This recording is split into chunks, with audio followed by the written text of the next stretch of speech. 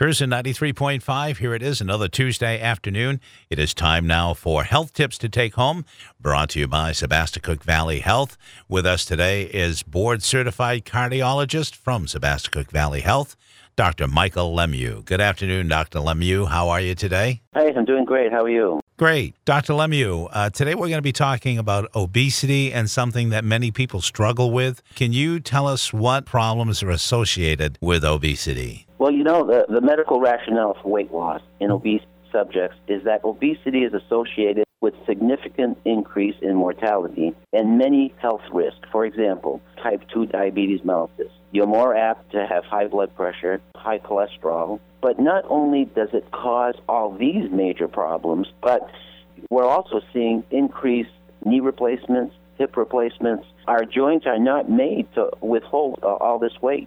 So, you look at all these problems, and it seems like people should be more aware that weight loss is such an important thing.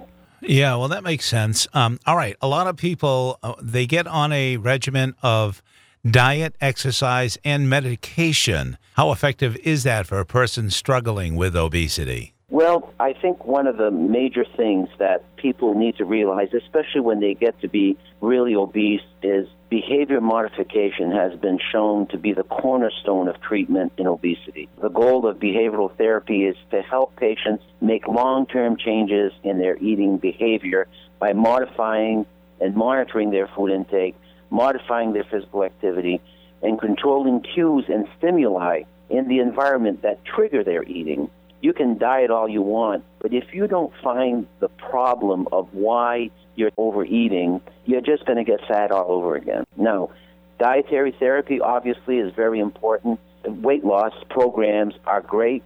And then you have to talk about exercise.